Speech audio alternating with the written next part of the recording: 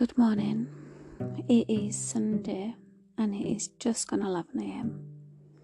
and it's sunny. It's very quiet and I had the most bizarre dream.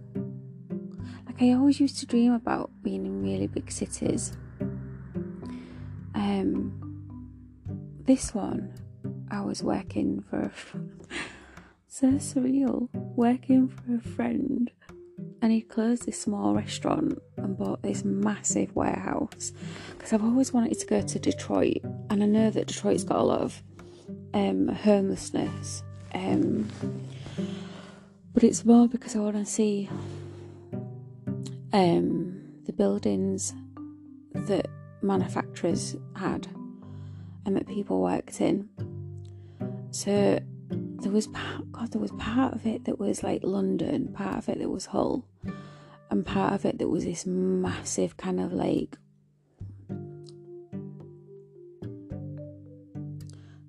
an industrial estate. So my friend sold this tiny little restaurant and bought this massive warehouse, and the kitchen was phenomenal, like crazy. God, I'd got a motorbike, and I've been riding my motorbike. Oh my God, there's loads of these dreams coming back. It's bizarre. Riding this motorbike without a helmet and came across a beauty pageant,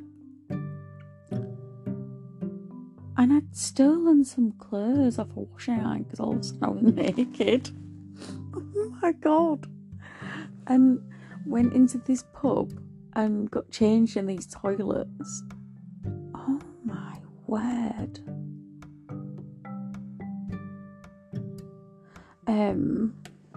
This looks so... Oh, wow. God, this dream is... There's too much going on in it. And then I tried to find my motorbike. I couldn't find it. Anyway, at the end of it, I'm in London, and London's flooding. And I'm on the underground, and people are looking at me like I'm crazy. Everyone is panicking. And I wanted to get to Tottenham Court Road, and they're just like, oh, you can't go there, but you can go here. And I'd never heard of it, and I'm just like, no. Then I woke up, but there was loads of other bits and bobs I remember. Wow, that was... There'll be a lot of people asking, what's that got to do with the podcast? Well, I'll tell you what it's got to do with it. When you're away from the abuser and you're at least starting to heal, you have some really traumatic dreams. You have dreams about the abuse and what they did, which is really awful, because obviously you're reliving it in the dream, and then when you wake up, if you're able to think about it, you remember it. That's an awful thing. But this podcast is called The Abuser Never Allowed You to Be Free to Say What You Wanted to defend yourself. So, an abuser, a psychopath, a narcissist, a sociopath, someone who is very dangerous and wants to hurt you, won't let you finish a sentence. They don't want to hear it. What was ironic was that they always shut me down, right? And one time they was in the middle of typing something on WhatsApp, and I just blocked it because I didn't want to hear the abuse, didn't want to read it. And they was like, that's great. No, you'll never be able to read what I put. After all the times they shut me down. I think I only ever did that like once, Because I just remember that day of having absolute enough of that person. And they had the nerve to text me and say that. And I was like, is he for real? Like, he literally, I would start saying the sentences, you don't say a sentence like that, so you say it like this. And he really thinks that I would have ever wanted him back. He's nobody. He's gone from being a person that I loved and cared about and couldn't bear the thought of not being in my life to an absolute raging scumbag in my life. Like, who is he? He's some little dickhead who lives in the middle of nowhere. I mean, why, at their age, would you choose to live as far away as possible from your family and friends and have no one around you? Live in a place with no one around you that knows you. Oh, it makes perfect sense.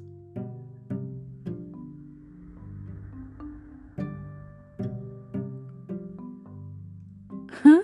I never thought about it like that. It does make perfect sense.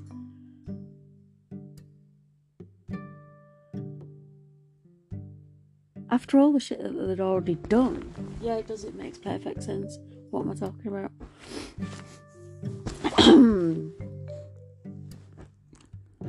Wow. Anyway, so when you leave, and because they're obsessed with us, right? They are now obsessed with us. The tables are turned. They are obsessed with us and who we are and what we say and who we say it to. And the anonymity of this podcast I hadn't thought about previously, which is great because it protects the people who listen,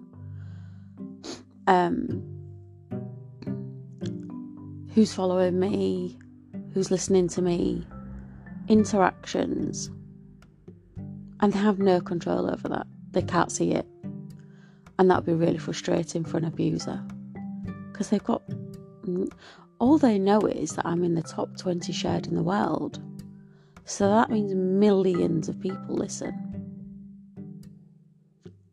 People share it all over the world. And I looked at the stats yesterday, and at least 60% are now women. It used to be like a very small percentage of women listening. Now it's a high percentage, which is exactly what I wanted. And I've already set up the platform for followers on my Instagram, which can't be found right now, which isn't there right now. So people already know what I'm talking about and come here and listen anyway. So now just come and listen here. So those people are completely protected. It's nice, isn't it? For us. It's nice for us women and victims. Because now people who stalk all my social media have nothing. It's actually genius because now they have no power. What have they got? I literally played the last card. What have they got?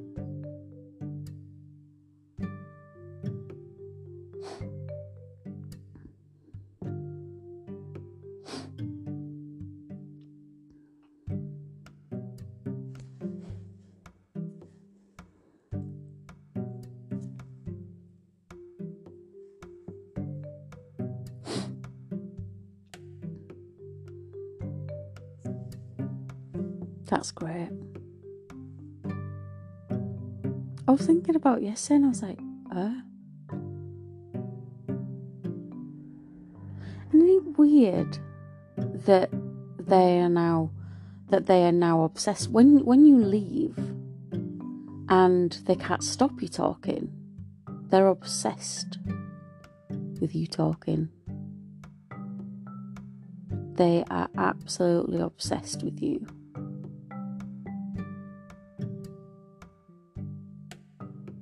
They was anyway.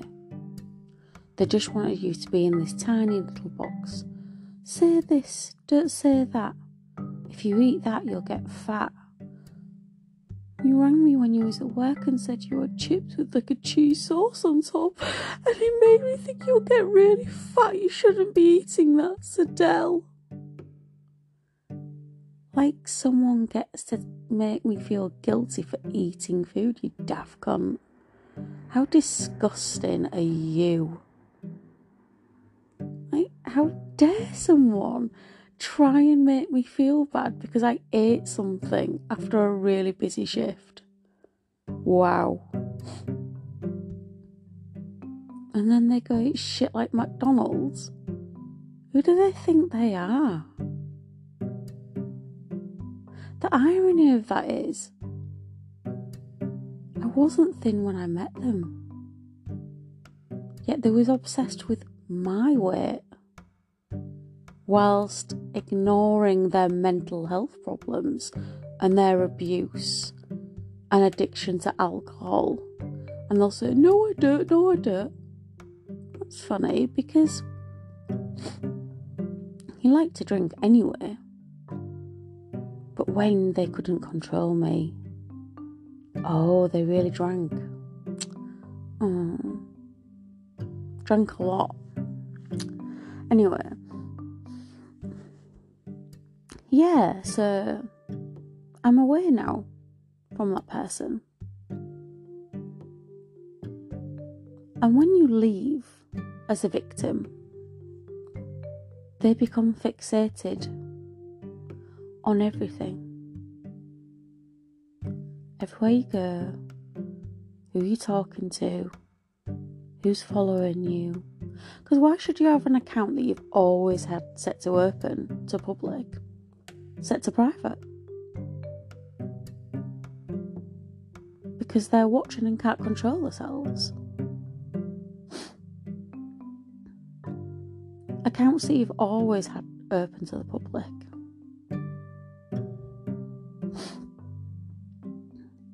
And listen, you're not accountable for an abuser's behaviour.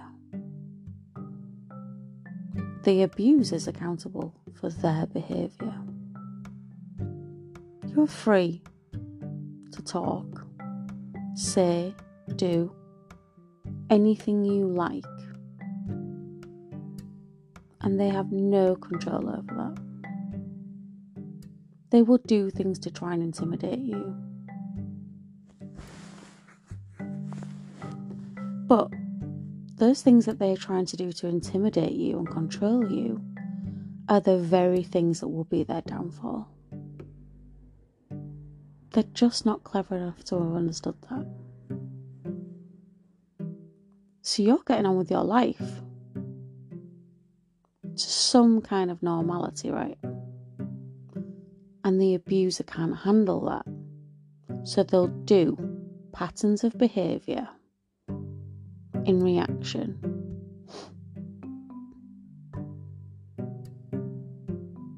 But instead of moving on, like they say, and instead of being healthy and happy, like they say, they will repeat the same abusive things that they've always done. Like creating fake girlfriends for some kind of reaction, hoping that you'd be jealous. But you know that that's what they're doing. So the first time it works a little bit, right? But after the first time, when you get to about the third time of someone pretending that they've got a girlfriend that they haven't got, you can prove that that is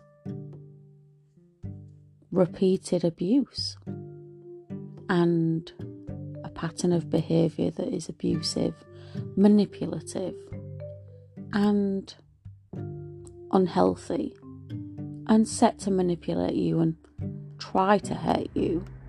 But because you've seen it before, it's just pathetic and weak.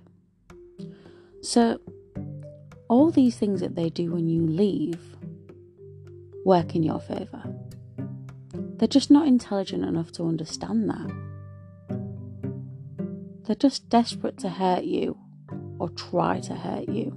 But there becomes a point where you just, because you're so far away from that person and have nothing to do with them, you can see how desperate they are to stay in your life and to stay relevant and in your mind. And it drives them crazy. That because they feel abandoned by you. But you did everything you could. You got accused of love bombing when they know perfectly well that wasn't love bombing. When someone is cowering on the floor in the fetal position, crying because they say that they've never been loved before, that's not love bombing. That was giving someone something because they'd never been treated nicely, and their words are, no one's ever loved me before, no one's ever done anything like this to me before. So that's not love bombing. That's someone having a violently emotional reaction to everyday, normal, kind gestures. A post-it note on a pillar, being kind, saying that you believe in that person, is not love bombing. But a reaction of curling on the floor in the fetal position, crying uncontrollably, is disturbing.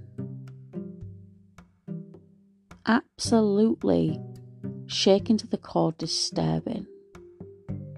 Because that person then stood up and held me, and he was sobbing like a child, and it was really saddening to see, but it was also absolutely fucking petrifying that someone who claims that I just cannot. I remember that moment, and I remember thinking, what the fuck is going on? Because they looked at it, picked it up, put it down, and straight away got in the fetal position. And I'm like, what am I meant to do with this? Because this is not healthy behaviour. And then I got accused of love bombing after it all ended. Are they fucking kidding me? Not a chance, sunshine. Not a chance. That was a really crazy fucking... No, I've never seen anything like that before. And I hope to never see it again. Actually, if I see that again, I will run, because that's a huge red flag. How can you get to a certain age and I've never... I mean, that's a good character reference of that person, isn't it? They're a certain age and that's a reaction to something nice and they've never been treated nicely. They faked people who apparently rejected them, and they've not got people around them. They've not got real friendships. No, they pretend that they're all really good friends, but they backstab each other. I've seen it. I saw it. I saw the messages of all the backstabbing independently, and then having a group chat where they all pretend that they're mates. That is some weak shit. And stick together like glue, but then backstab each other, like literally. And yeah, no, don't believe it for a minute. They all seem to have a fixation with me as well. Oh, it's cute. Loads of super fans. So yeah, And now you're free and you can say your piece. You can say the words that you weren't allowed to say. Now they want to hear it. Now they're obsessed with you. They're like, I want her to keep quiet. I want her to keep quiet. But they're listening to every word that you say. That's some psychotic behaviour. I'm Sidel. I'm Let Us Talk About It.